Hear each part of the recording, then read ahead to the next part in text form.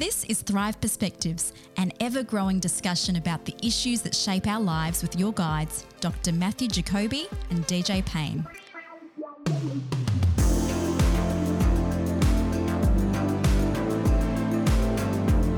Matthew, you've come in here. It's raining outside, so we're both hoping that the rain does not get picked up by the microphones. But if it does, we've got a nice soundtrack. Yeah, exactly. Yeah. We've got a nice moody, one for everybody today. Now, when you've downloaded this episode of Thrive Perspectives, you've seen that it says Thrive Perspectives Strongholds. We're talking about strongholds. Yeah. And I want to give some people some context as we head into this discussion, because it might feel like it's a little bit out of left field. But if you've been following along on our sister podcast, which is Thrive Deeper, we've been going through the historical books of Joshua and Judges as we're talking about that. Now, there's a lot of talk about the ancient Israelites under Joshua coming into the Promised Land and facing strongholds of the Canaanites and all the other Philistines and everybody around the place. And as any good teacher or preacher of God's word, Matthew, in your role as senior pastor at One Hope, you've taken that and applied that to our lives today about strongholds. Now, strongholds is a loaded word. Yeah. For a lot of different people, so there's a lot of questions. Well, I've talked a bit about spiritual strongholds, and because the language is taken up by Paul in 2 Corinthians 10, and we'll have a look at that in a moment. And I think the imagery is taken from ancient strongholds, and Paul as a Jew is I think thinking of the very famous battles against strongholds. The most famous, of course, being the Battle of Jericho against the stronghold of Jericho. And I guess given that Paul also says, as he says in Ephesians chapter 6, our battle is not against flesh and blood, but against the principalities and powers of this dark world and the heavenly realms and so forth. And so he's identifying a spiritual battle, and then in 2 Corinthians 10, he's talking about spiritual strongholds. And I have always alluded to the fact that even all of those Old Testament battles, in ancient times, they were actually understood as never just as physical battles, but always as battles between gods with a small g. And so there is a strong religious significance, and in the Battle of Jericho, very clear religious significance to the way that stronghold is brought down and so forth. Anyway, purely by God, exactly. The point is that raised the question about spiritual strongholds, and I thought it'd be a great thing to talk about how spiritual strongholds form in people's lives. Yeah, because Paul talks about it, and I'll read the. Before you do, that's a great introduction, Matt, and I want to jump into. I'm keen. I love the way you're so keen to jump straight into the text. I want to give people again a little. If you're new to Perspectives, if this is your first episode or one of your first episodes, I just want to say this type of episode that we do in Perspectives, we've done this a few times before in touching on spiritual beings, spiritual world. So good context, I want to give people some context. So go back and listen to episodes 13, 14, and 15 very early on, a year ago, July and August of 2020. At the time, did we do 3 on that? Did we? Well, we did Spiritual Beings 1, we did Spiritual Beings 2, episode 13 and 14, and then we did a follow up to that. The Christianity 101, the big picture. Yeah. And in that we touch on, the whole big picture of what the Bible is all about. And there's a lot of spiritual, discussion in that. And then just a few episodes ago, literally just I think 2 episodes ago, we did, I believe, if I do say so myself, a really great episode on who rules the world. Yeah. And I think if you listen to those 4 episodes, you'll get an idea of where we're coming from and where we believe the Bible talks about the spiritual plane and the spiritual reality that we live in. Yeah. So that might be a good background to move into this, discussion that we're about to have. And then the other aspect I want to just take right off the bat, because people grow up in so many different Christian traditions these days. From one end of the spectrum to the other. Strongholds is a loaded word for some Christian traditions. As soon as they hear stronghold, people are like, right, I'm going to grab my flag and I'm going to go wave it down on the, the border of, this town, or I'm going to plant a stake over here and I'm going to do. So there's a lot of different ideas, or there's some Christian traditions that as soon as you start bringing up spiritual strongholds, they're like, oh no, I don't believe in any of that, and they don't want to even entertain that. So that's the tightrope, tightrope that we're walking today. That I believe that we want to cover it all and really bring people back to the Word of God. And what is Paul actually teaching when he uses that word? Yeah. So he says, I'll read from 2 Corinthians 10. Yeah. He says, for though, this is from verse 3, for though we live in the world, we do not wage war as the world does. The weapons that we fight with are not the weapons of the world. On the contrary, they have divine power to demolish strongholds. We demolish, and this is where we get a little bit of definition here. Yeah. We demolish arguments. The Greek word there is logismos, which is sort of justifications, but I think in the deepest sense, like deeply entrenched lies. Mm-hmm. And every pretension, there's an interesting word there. The word pretension is like something raised up, very much linked with that idea of a stronghold, something raised up against, almost as a blocker or a kind of a stronghold that sets itself up against the knowledge of God, and we take captive every thought and make it obedient to Christ. So he's using strongholds to talk about something, and this is where I think this is worth talking about, because it gets, I think, to the heart of what is involved in this spiritual battle. Yeah. For example, Paul talks about in Ephesians chapter 6, and it helps us to understand the nature of what actually our spiritual enemy actually does, and the way that can potentially affect us. I love it. Now let's start off by defining a stronghold. Yeah. The dictionary definition of a stronghold is actually twofold. There's a double. You're going dictionary different. Okay, go. Yeah, I know it's a bit cheesy. It's Cordy 101 teaching type of thing. But see, somebody might. I've heard preachers talk about strongholds in the Bible always being bad. That's not true. That's just straight up not true. The Psalms are full of David and others crying out to God, saying, God, you are my stronghold. Yeah, that's right. So strongholds aren't always bad. Yeah. So a stronghold is basically just a physically built up, walled city, castle, anything like that. That is exactly as its name implies, is a stronghold against enemy forces coming in. And it's also the idea, that's the negative side of it. Yeah. And the positive side is protection once you're inside that stronghold. Yeah, that's right. So in this context, it's really in the negative sense. Yes. It's the thing that protects. It's more of an incarceration. Yeah. It's keeping truth out. Yes. Rather than protecting me from, it's like keeping God out rather than keeping the enemy out. And those ideas go all the way through the Old Testament. All the way through. There are strongholds throughout.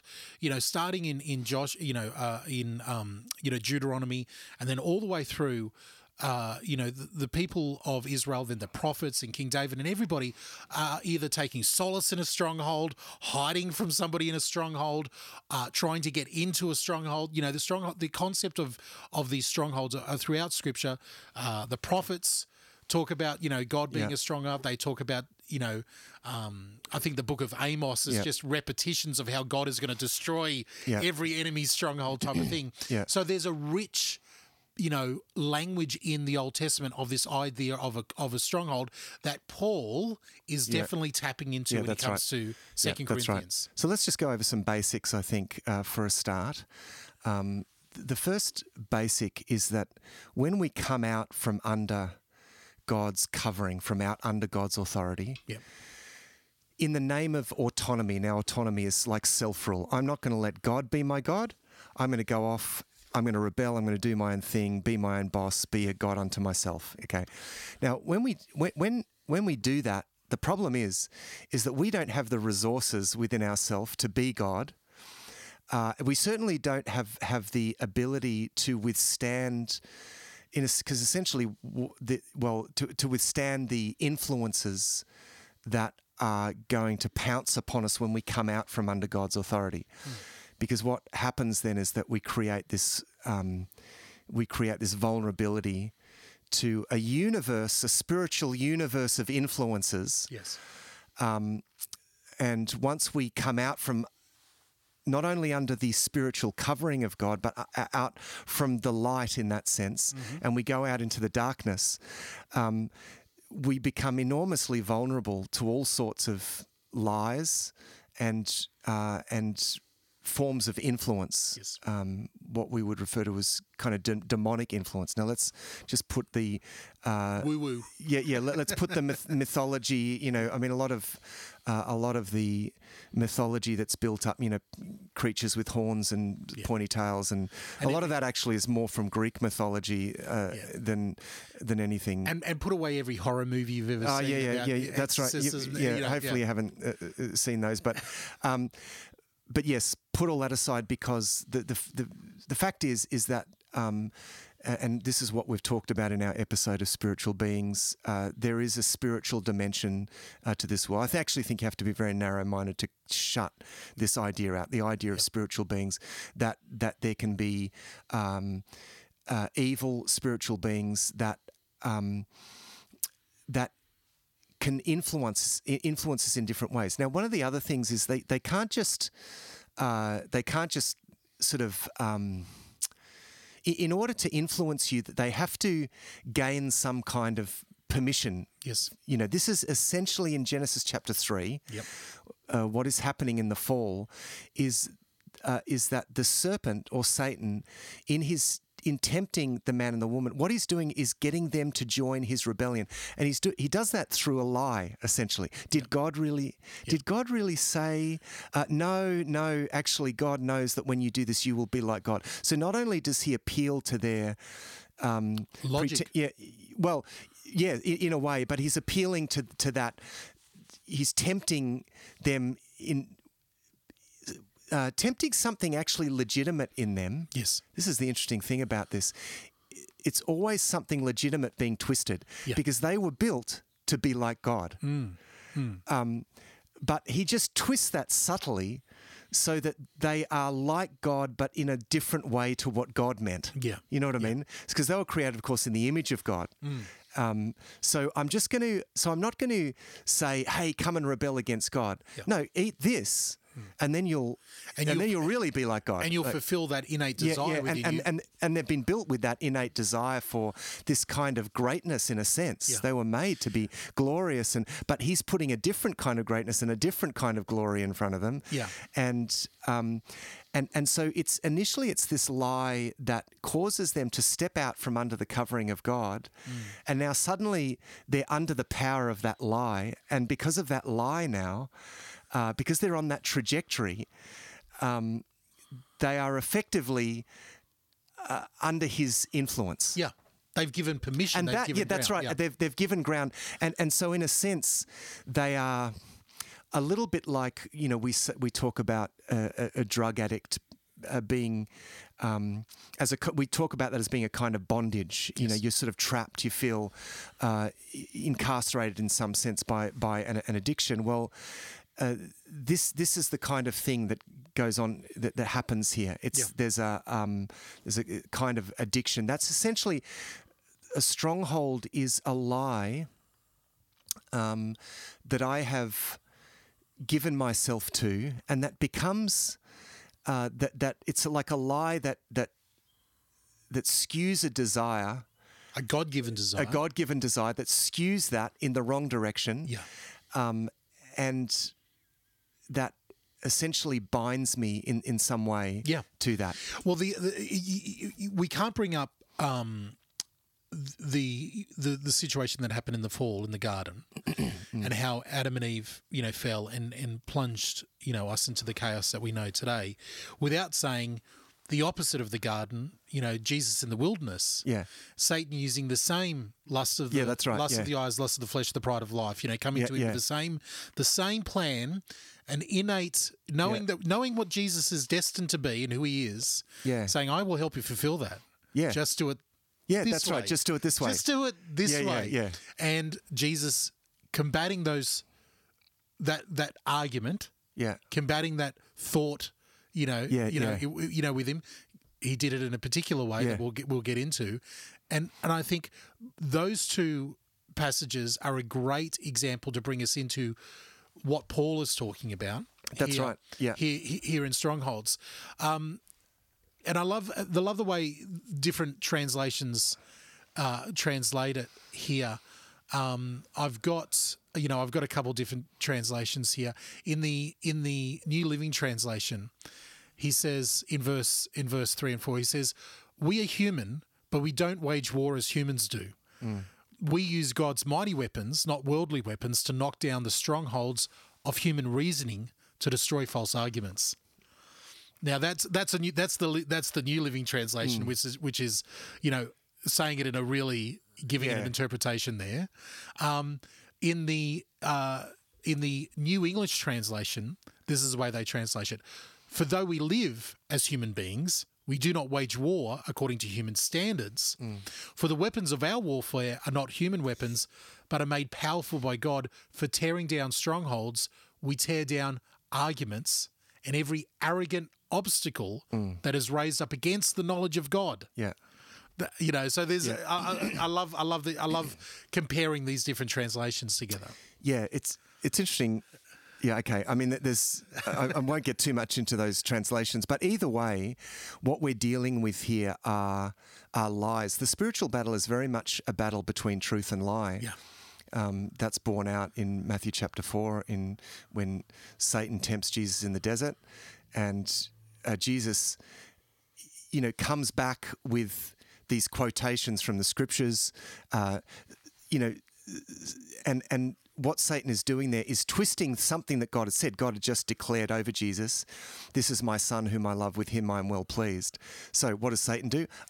Exactly what he did in the garden. Oh, hang on, did God really say that? Yeah. It's knocking the. Yeah, did God really say? If you are the Son of God, well, if then, you are, then do this. And Jesus, no, man shall not live, on bread alone. He quotes the scriptures, and then you have Satan also using the scriptures. So again, taking something that's true and twisting it. And this is why, of course, Paul, when he talks about the armor of God in Ephesians chapter 6, you've got the breastplate and the helmet of salvation, the belt buckle of truth, breastplate of righteousness, so forth. The one weapon is the word. The sword is the word of God. The sword, which is the word of God. And again, this is really important context here in the early church, and it's the same for us today. The context here of 2 Corinthians, and the context of a lot of these early letters from the apostles, we see the same thing in Jude. We see the same thing, for so many authors saying, and this is what Paul is full on detail. The context of Paul talking about arguments and strongholds is false teachers coming into the church and tearing down the original truth that Paul and the apostles had taught them. The purity of God's word, the purity of the gospel. Yeah. They're either wanting to add more stringent rules. The Judaizers wanting to make it more going back into the Old Testament law, or they wanted to make it more, grace and, full of, allowing for sin and stuff that Paul says, no. It's really simple. Yeah. We need to go back to the basics here. And those become the most dangerous cults.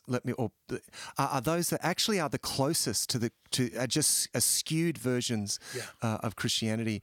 The New Testament writers are constantly saying, that false teachers will rise up from within you.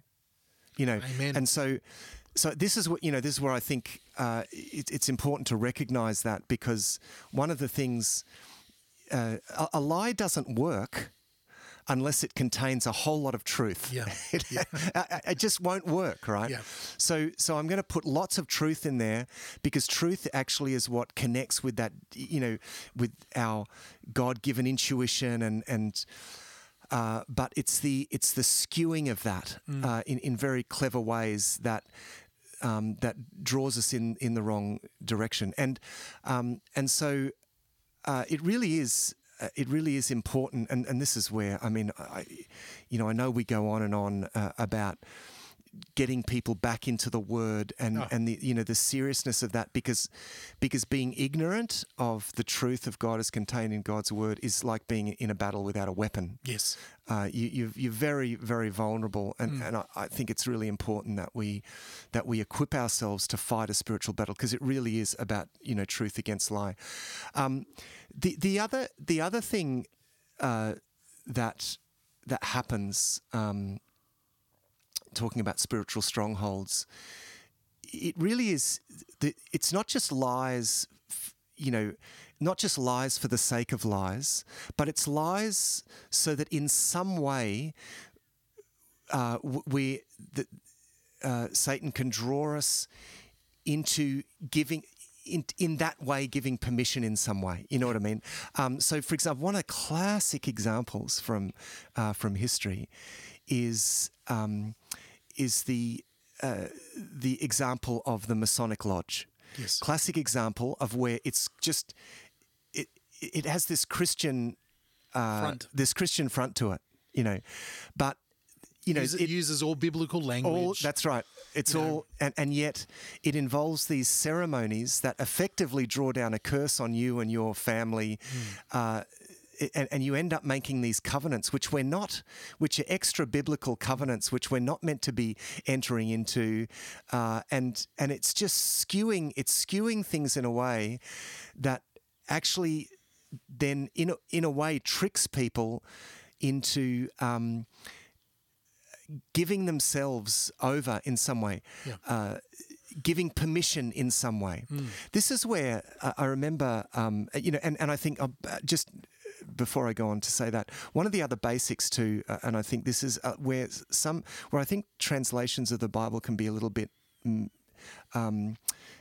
cause some confusion. We'll often have in the New Testament we see lots of stories of Jesus confronting demonic and driving demons out. Okay, and it'll often say such and such was demon possessed. Now in the Greek, the possessed word is never there. Yeah, it's demonatio is in the Greek, so it's demonized. Demonized. Okay, so in some way, and because then the question, because I've heard the question raised, hang on, well, can a Christian be demon possessed?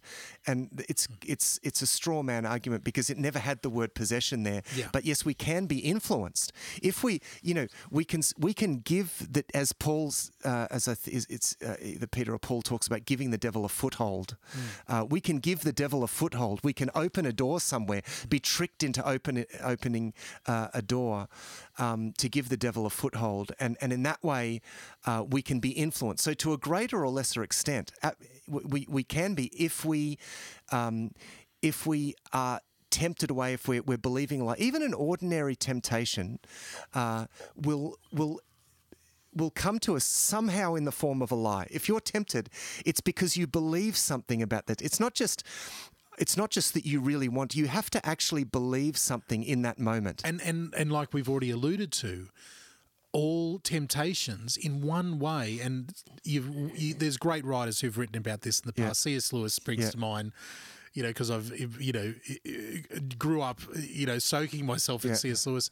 But a lot of great authors talk about the fact that a lot of great Christian authors talk about the temptation is really just a God-given desire, a God-given want, whatever it is. And I'll use something from my own personal life, a temptation to overeat, or a temptation to eat the wrong thing, or, gluttony or that type of stuff. Well, God wants us to enjoy food. Yeah. He's given us taste. Right, He's given us all these things.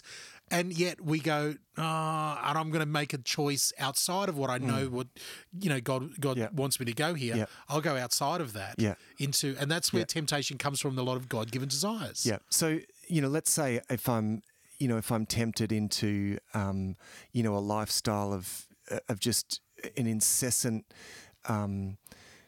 pursuit of success, fame and wealth, or there's something I'm believing about, like that can be a stronghold. Yeah. Because I'm believing something.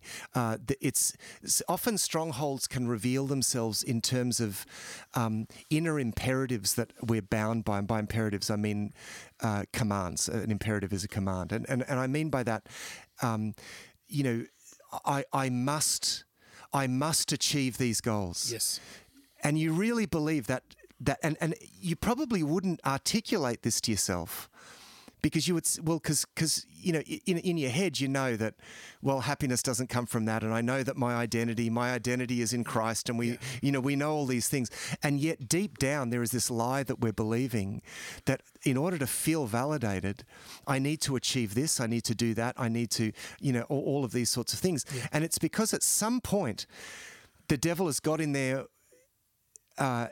Has got a foothold, you know, maybe through whatever means, where we're led to believe I am unacceptable unless I achieve ...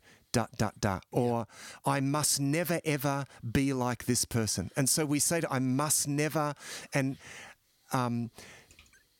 we, which involves, of course, judging that person, or I'm going to get back at this person, and we might say outwardly, I know, I forgive them, but deep down, we've said, you know, there's this what we might call an inner vow. Yes, I'm going to show that person. Yeah, I'm going to show them that, you know, in some way. Often coming from some hurt in our life, some trauma in our life, all those type of things that come in, or a stronghold could simply be in our life. The other thing that we do is you know, this is the cleverness of the age that we live in, the culture that we live in, and it's always been like this.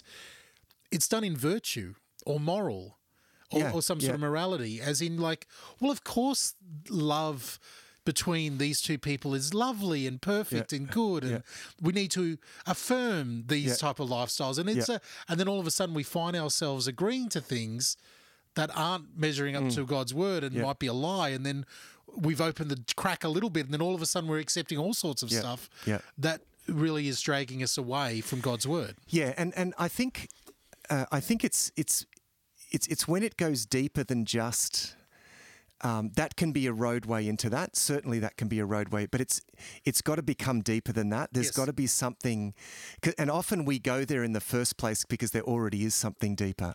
Yeah, there is. There's a deeper untruth, a deeper imperative, or an inner vow or something. And by inner vows is a classic example of where I'm saying to myself, I will never in my life, blank. Blank. Yeah, blank. Yeah. Or I need to succeed, or I need to show that person, or I need to, it's and we are, because we are imbued as human beings with enormous power of choice. We're enormously empowered. So when Satan tempts me to say, I must always, or even if Satan tempts someone to say to another person, they say sticks and stones will break your bones, but words would never hurt you. Well, actually, words can be used actually to create strongholds, in the sense that someone can curse another person by saying things that actually cause that person to believe a lie about themselves, and then to spend the rest of their lives trying to prove, no, I'm not a complete waste of space, or I'm not completely hopeless, or I'm not, you could have someone say to you, mate, you're never going to get anywhere in life. Let's say that. You're never going to get anywhere in life. Actually, I could then spend the rest of my life, that could become a stronghold.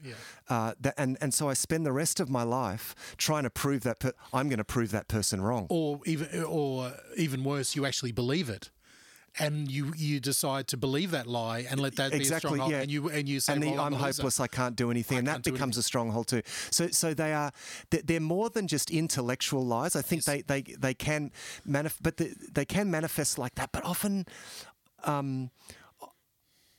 they are held by people who, in an intellectual sense, would say, "Oh no, I don't. I believe that." Yeah.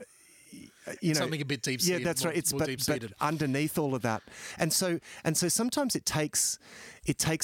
these things take some digging up. Yeah. It's like, okay, what are the deep lies that you're believing here? Sometimes, it takes actually you going before God and allowing God to shine the light of His Holy Spirit into your heart. This has been an important process for me in my growth as a Christian, to recognize the lies is that I'm believing, hang on, I'm believing here that unless I succeed in these ways, or unless I do, and that actually has this, because the lies or those vows, those inner vows, lie there in my subconscious in the darkness. It's what you don't know about yourself that controls you. So they control my choices in automatic ways and very subtle ways. And that's where they become very dangerous. And that's where, for me, growth has been largely about allowing the Holy Spirit to demolish those things, as Paul says, is to demolish those deep inner justifications, those deep inner arguments, and bring them out into the surface and let me see them for that. And once something is brought out into the light, then it's, when you say, and you confess that to God, I have been believing this lie. Yeah. Then it's effectively lost its power. Yeah.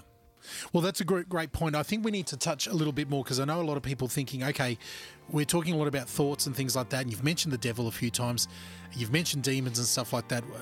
Wait a minute, you're talking about thoughts or demons? Are you talking about both? How does it all work?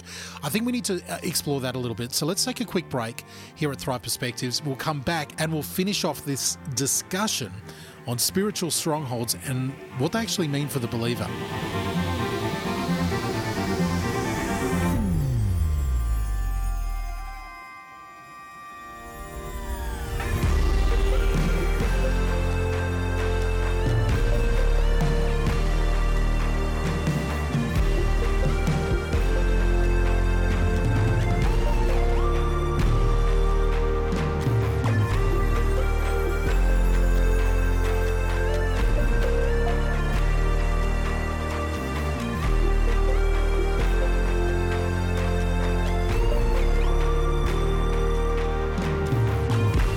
Hey there, family. It's your old mate DJ Payne here, and I want to say a massive thank you to you for downloading and listening to this episode. While I've got your ear, I want to give you a piece of information and ask you a big favor. Let me start with a big favor first. If you love what Matthew and I are doing on Thrive Deeper and Thrive Perspectives, would you please do us a massive favor? Do us a solid, as they say in the movies, and share the podcast with your friends and your family. Even do a social media post. Put it on Instagram or on Facebook. Say, I love the podcast Thrive Perspectives. Thrive Deeper is really great. Whatever you want to do. Link to a particular podcast or even to our website, thrivetoday.tv. It's those small things that take you just a couple of minutes to do that go a long way for this ministry. Now, once we got that out of the way, I want to share with you, we still have got our listener special offer. That's right. If you go to our website, thrivetoday.tv, click on the listeners special offer, we've got an amazing half price offer just for you.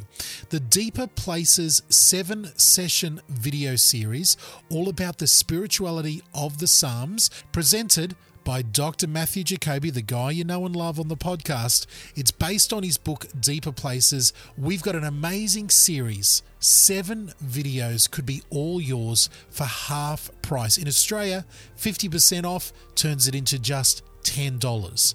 All you need to do is head over to the website, thrivetoday.tv, click on the listener special offer, and then as you add it to your cart, make sure you use the coupon code THRIVE. Use the coupon code THRIVE. It's only good till the end of the month. Don't put it off. Do it today. Head over to thrivetoday.tv, click on that listener special offer, and get a hold of the Deeper Places 7-session video series. It's going to go a long way in helping you to thrive in your spiritual walk with Christ. All right, you've got all of that. Thank you so much. Let's get back into the podcast now here at Thrive Perspectives.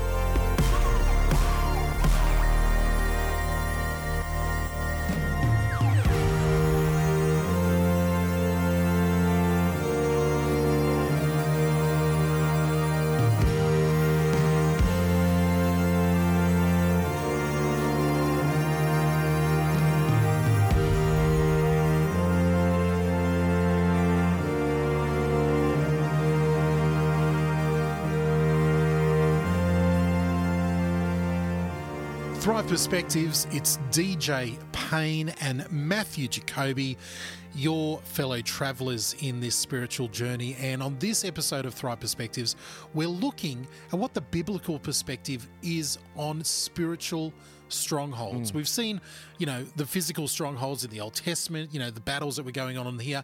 And then we have Paul and a lot of, early church writers here bringing up the idea of that there be, spiritual strongholds. Paul talks about it blatantly here in 2 Corinthians in light of the fact that, the church in Corinth was getting drawn away from the simplicity of the gospel into adding other things into it. That's and right. Paul is like, no, these arguments against the gospel are spiritual strongholds that we need to tear down with God's word. Yeah, that's right. Matt, you've talked about, some of the, lies that we tell ourselves and the lies that we've been tempted to believe about ourselves that lead us down into these strongholds. But I know for a lot of people, coming up in different denominations or different traditions in the Christian church, as soon as you start talking about spiritual strongholds, they immediately go to territorial spirits or demonic spirits or spiritual strongholds. Well, I need to get someone to come in and deliver me of, a spiritual stronghold in my life. Satan somehow has gotten in there and, things like that. Now, I don't, both of us don't want to dismiss a lot of those realities, but I see where you're going there. So let me. That's an important topic actually because there can be spiritual strongholds in I want to say areas, but it's a little more complex than that. There can be, the idea of territorial spirits. There is an element of reality to that. It's interesting that in the Bible, that's never explained. It seems to be assumed. Yes. It's an interesting aspect that the reality of some kind of territorial spirits seems to be, and in most cultures actually it's been a matter of almost immediate. It's taken for granted, almost a matter of immediate experience. Yeah. There's the spirit here and the spirit there, and from a lot of different religions and cultures. In the Bible, just to trace it really, really simply, if you go away and have a study of it on your own, if you want, Deuteronomy. Moses talking about how in light of the fact that the Israelites are God's chosen people out of the nothing people, out of the lowest of the low, God has chosen them. Moses talks about that as in, God has sort of ordained different nations towards different sons of God, which that's translated, these other spiritual entities out there who are doing that. And then we see again in Daniel chapter 10, when Daniel's praying, we get this visit from Michael, an archangel, who says, I was fighting against the prince of this, this region. And it's like never explained, but just assume that there are spiritual entities. Yeah, that's right. In the things. Yeah. And the reason, let me just explain that too. So again, in order to, I guess, exist in a or have that level of influence in a person's life or in the life of a people,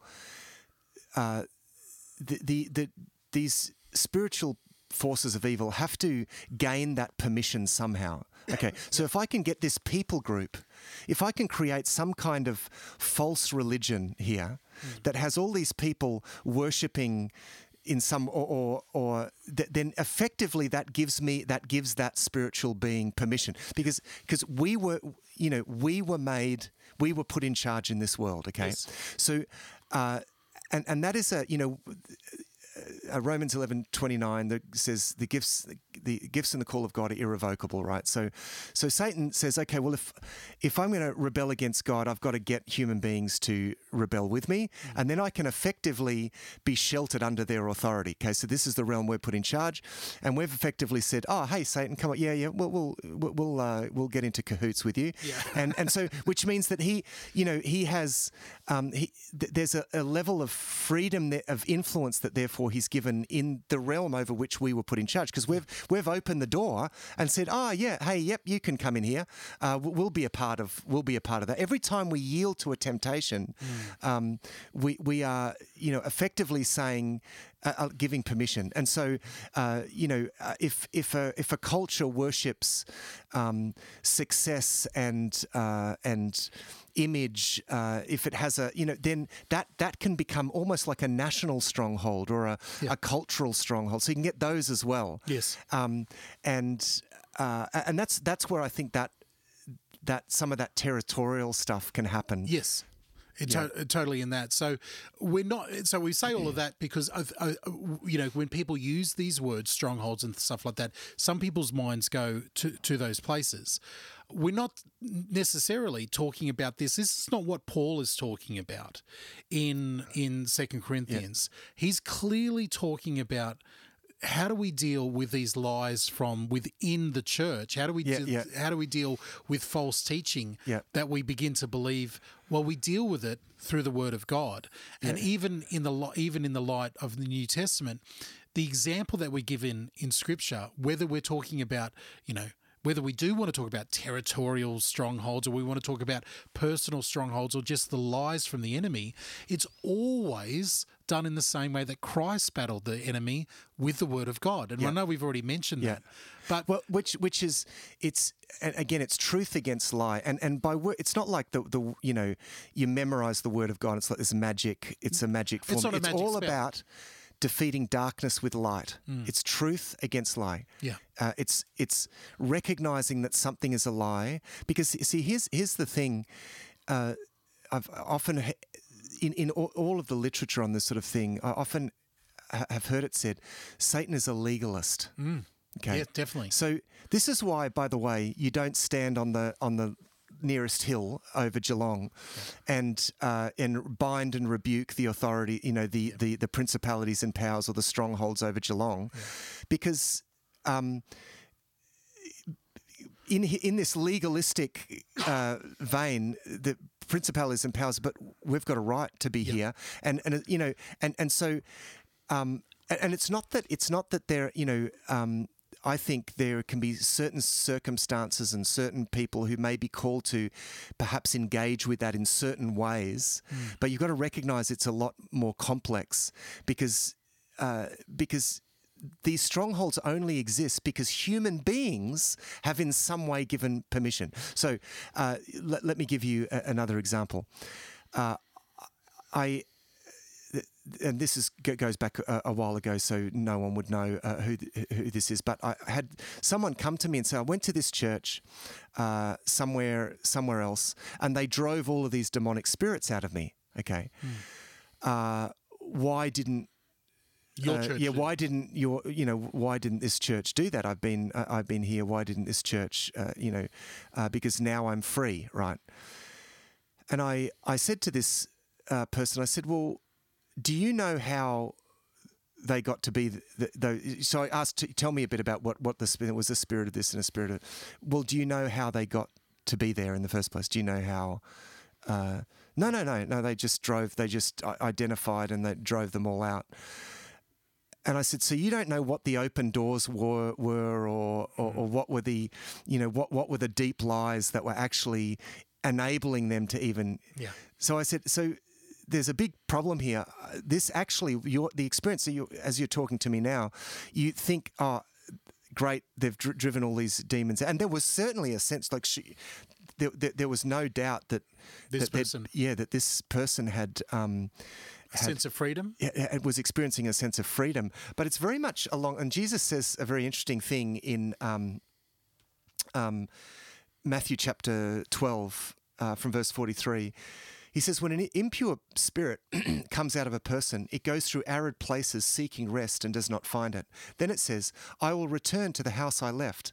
When it arrives, it finds the house unoccupied, swept clean and put in order. Then it goes and takes with it 7 other spirits more wicked than itself, and they go in and live in there. And the final condition of that person is worse than the first. That is how it will be with this wicked generation. Yeah. So this describes a situation where we drive the demon out, but we don't have, unless we have any sense of how it got there or what were the lies or then we are effectively making things worse. Yes. potentially, and as it turned out, with the person in question, it got considerably worse, and so because the key thing is, what are the open doors? Where are the open doors? You've got to identify where are the open doors in my life that these influences are coming and going, you know, and having this kind of influence. Because if I just drive them out, well, I mean, I could potentially make things worse. As to bring it back to 2 Corinthians from Paul, he would say, what are to that particular individual, to the scenario there, hey, fine that you had this lovely experience and you feel lighter and fresher and everything like that, but what are the arguments and lofty opinions and lies that you've told yourself in your life that are elevating themselves above the knowledge of God? You didn't answer that. You didn't go to the very core of it. And it's also very important, and it's important to note that we are in no way are Matthew and I downplaying the role, of spirituality, from a demonic worldview, demonic point in someone's life. That's a reality. But we have to remember there is a culture that has risen up in Christianity that I believe is anti-biblical, because remember that the book of Jude, when Jude gives an example in talking about these horrible people coming into the church, doing all these horrible things, he in light of talking about dealing with the enemy, Jude says, remember Michael, the archangel. He dare not. What's the exact words there? He dare not bring an accusing word against the devil. Michael, the archangel, does not. But all he said was, "May the Lord rebuke you." Yeah. He went to the Lord, quoted the Lord against that. That's right. And we see that same example in the life of Christ. We see it in the early apostles as well. They didn't carry on with these great big shows of spiritual battle and all this other rigmarole. They quoted the scripture. They went to the word of God and they appealed to him. A classic example of that is Jesus dealing with his closest friends. And this is why we need to not immediately paint this in the picture of what I like to call spiritual woo-woo stuff, because we're almost going into the land of witches and warlocks and New Age and stuff. When Jesus was dealing with his best friend Peter, in one moment, Peter affirms by the Spirit of God who Jesus is. Yeah. And Jesus gives him the highest praise. Yeah. Flesh and blood has not revealed. This is the word of you, and he gives it like, you are in line with the God's truth. You are the light. This is it. Yeah. What you're saying is right. Then on the back of that, Jesus then talks about what is the next steps for himself. Peter goes outside of the truth and says, "No, you're never going to die. I'm never going to let that happen. Yeah. Not going to happen." Jesus' response, get behind me, Satan. Yeah. Now, had Peter become Satan? No. But Peter had aligned himself with a satanic lie. It's a polarized moment, because in the one, flesh and blood is not, this is, okay, you're listening to the Holy Spirit. That right there, you're listening to Satan. It's a really polarized moment, isn't it? And again, Jesus didn't go, let me bind the spiritual realm, let me deal with. No, he just rebuked him and brought him back into the truth. Yeah, that's right. And that's what Paul is saying here, in it's the way that I, and also let me just say as well, this is why deliverance, any process of deliverance is a process. It's not just, even in Jesus' ministry and the ministry of the apostles, the main thing that they're looking to do is make disciples, right? Because that is a process of us moving into the fullness of freedom and authority that we have in Christ. Amen. Okay, so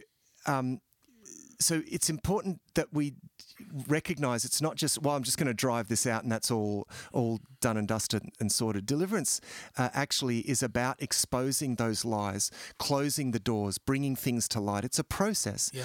So if you feel like there is that element of influence there, then bring it before God first. If you feel like, this is too complex, there's a backlog, that I'm dealing with things here that I don't know, and that's where you might want to talk to a pastor or have some prayer counsel, someone to pray with you and exactly bring some of those things out into the light. And in your experience and in my experience with this world, is in people dealing with this and talking about deliverance, it often comes naturally in a believer's life as they grow in faith, as they grow in the Word of God.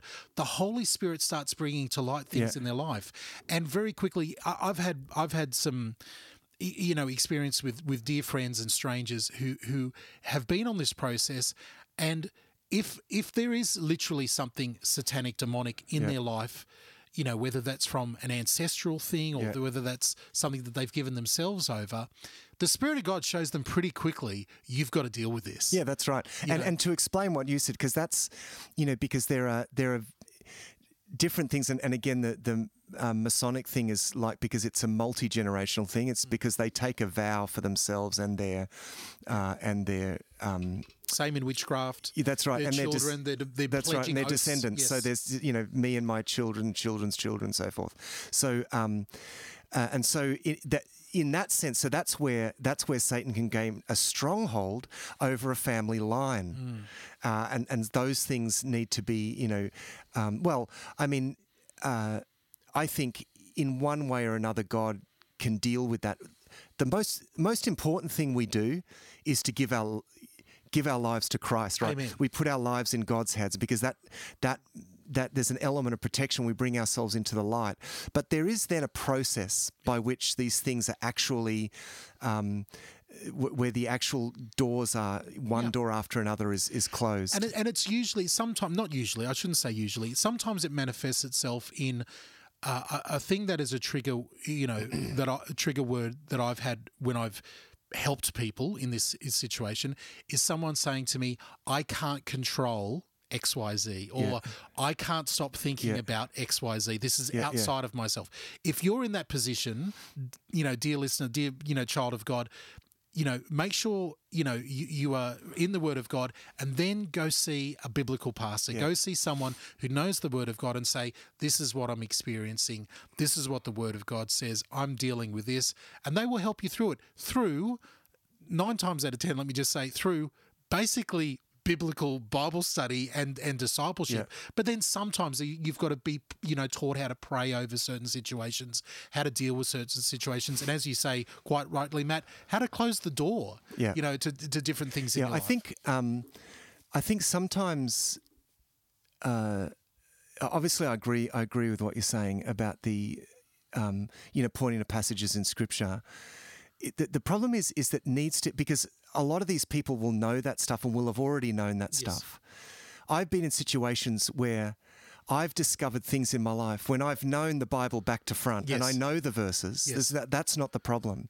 It's the bringing to light of it's actually bringing the I am believing that lie, even though I know better in an intellectual sense. And that's where it's actually it's almost like the biblical stuff is just almost just a prerequisite for even getting started. In some it's getting your basics right. Okay, understand who God is, who Jesus is, understand the basics. Okay, that obviously is important, but then it's actually the lies need to be brought to the surface, and that is that process. That's what the Holy Spirit wants to do. He wants to bring the things that we've believed to the surface, the things that we've believed about ourselves, the areas of permission giving, and that often is. I've done that with a counsellor through prayer, where amazing things have been brought to the surface. Oh, yeah, I do remember. I remember that moment when that happened and that person, and I believe this when that happened. And it can be something was done to me, and yet my response to that meant that I said, I'm going to show that person that I'm always, and I've made this vow, and that's been brought to the surface. In prayer with another person. And yet there's been other times where I've been praying, well, God, why do I keep doing that? And afterward, it's like, it's because this is going on underneath, because there's this lie that you're believing.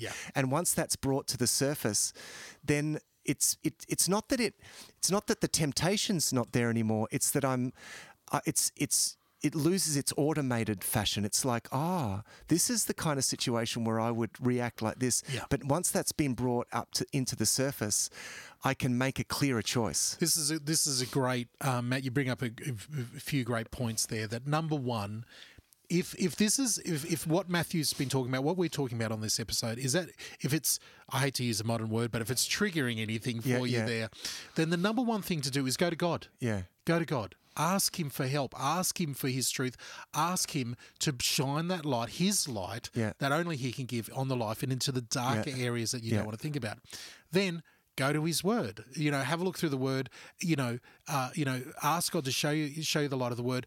But then you brought up a great point in talking to a counselor or talking to a pastor, talking to a trusted person. We're not meant to do this alone. Exactly. Yeah. And this is what Paul talks about in Corinth, as Paul being the leader here, meekly coming before them, saying, "I've got to remind you to come back into this, program." We can't, sometimes God will allow us to deal with things on our own, but a lot of times it happens in community. Oh, and it's powerful. It's actually really powerful because it brings it further out into the light. Yeah. When you really put it on the table with another person, it just exposes it to the light, and it really loses its power. Absolutely. It's, one of the things the enemy wants to do is get us out on our own. Amen. And when we get together, amazing things can happen. A way that I think I would describe this, and how are we going with time? By the way? We're good. We're good. The way I've pictured it, it's a little bit like walking down a street, and on either side you've got fences, and there are dogs barking behind the fences. Yep. And one dog's barking on one side, and I remember, I actually can remember walking down a road with dogs, and I got such a fright by a dog. I actually I stepped away, and stepped actually onto the road and nearly got hit by a car. I got such a fright from this dog that was barking. And I can remember walking along thinking, actually, that's a little bit like the way that the demonic world can work, because it can be like dogs behind a fence. They are behind a fence because we are under the shelter of the Most High, as it says in Psalm 91. Yeah. The devil is behind a fence, but he will try to either frighten us into harm's way or lure us.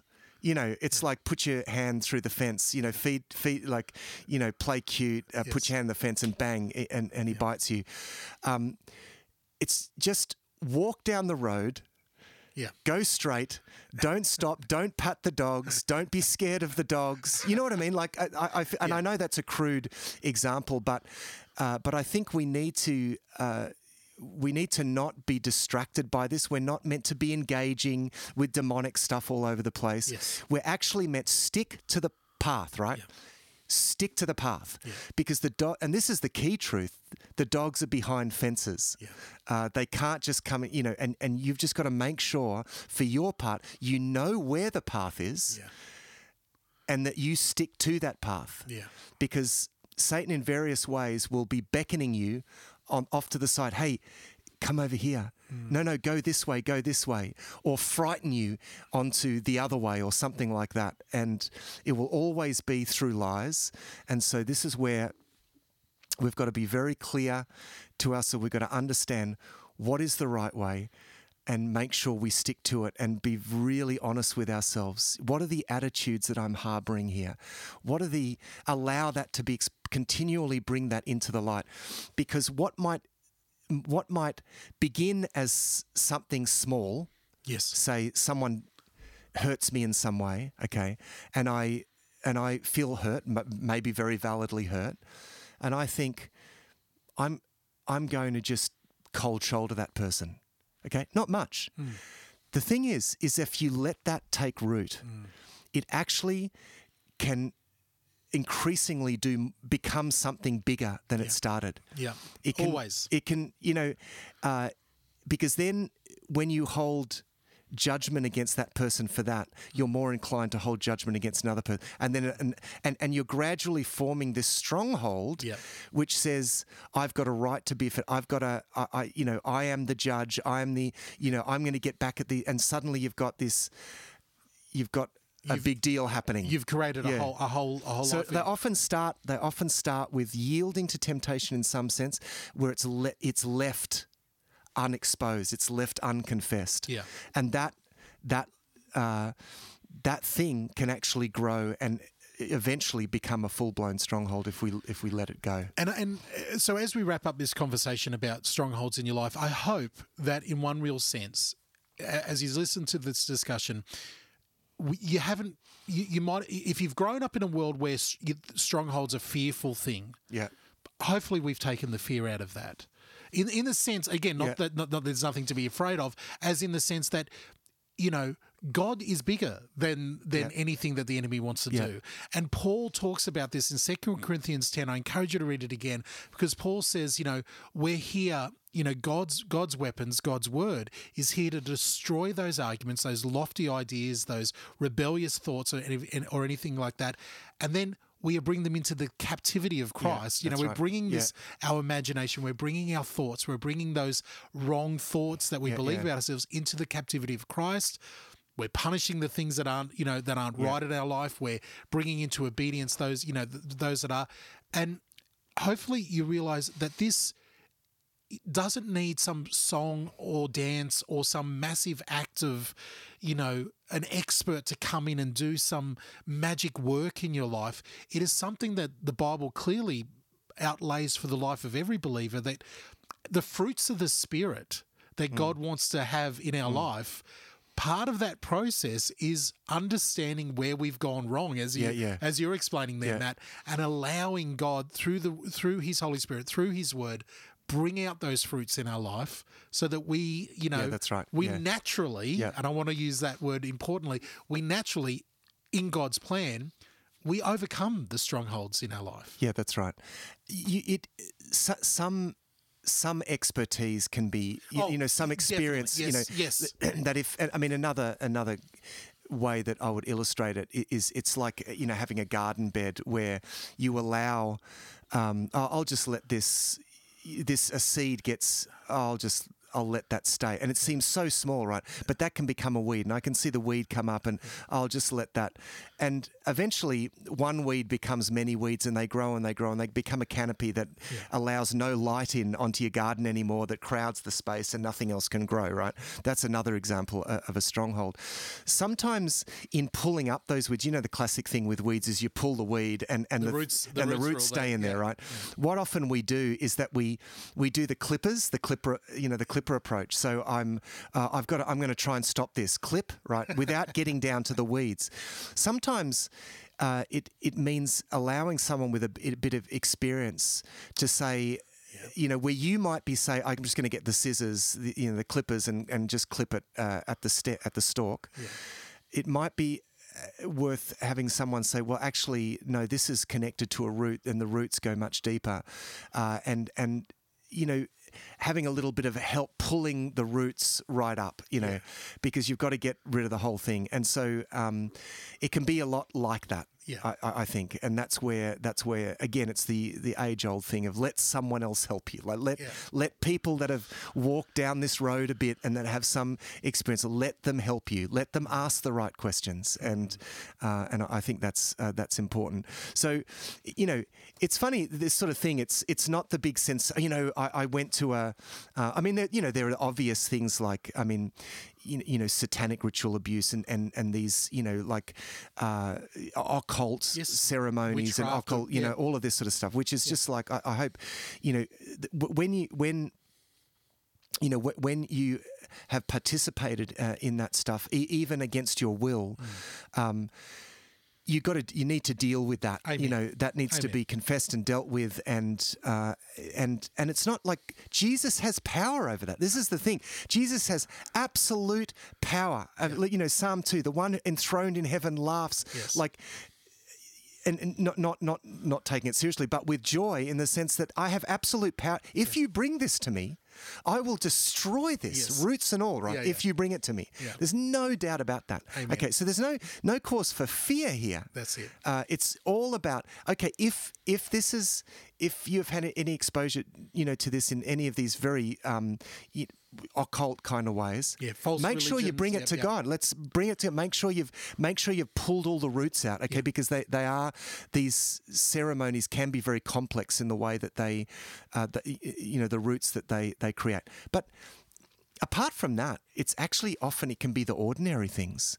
It can be a root of bitterness or a root of judgment or a root, it can be these things. A sin that you've let go in your life. Yeah, that you it can be. don't want. An issue that we've spoken up before is even clicking on a pornographic image. It's there's a kind of covenant that you're making in that practice that actually can become a very serious opener, particularly because sexuality is almost, it's like it's a shortcut to our innermost spirit. This is why, it's sexual abuse is so deeply violating, because it's actually a very soulish aspect. Sexuality is not just a physical; it's a very spiritual thing. And so, anything, be very aware of anything. This is why often occult ceremonies involve some sexual element, because it's like getting right to the core. It's a shortcut. It's like the Acme pour water on stronghold, and it becomes a stronghold straight away. Yeah,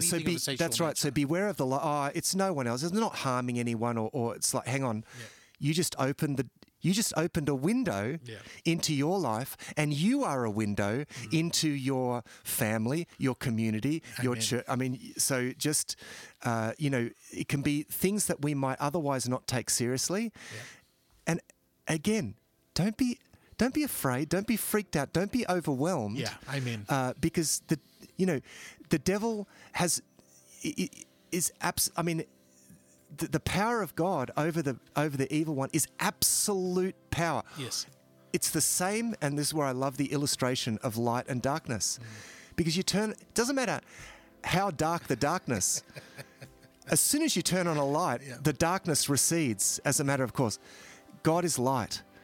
And the moment that you bring yourself into light, just come into the light, bring it all into the light. Open up your heart, open up every door in your heart. Let God shine in, bring it out into the light, and it loses its power, because light always overwhelms darkness.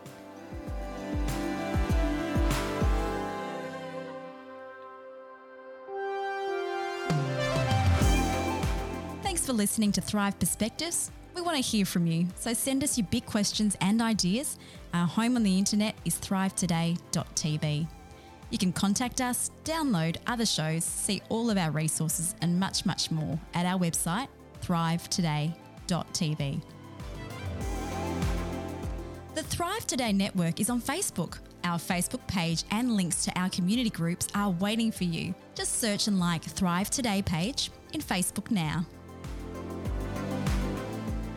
Visiting the website ratethispodcast.com/Thrive Perspectives really helps us reach more people. So head to ratethispodcast.com/Thrive Perspectives. We hope that these shows will challenge you to look at life from a new perspective and thrive.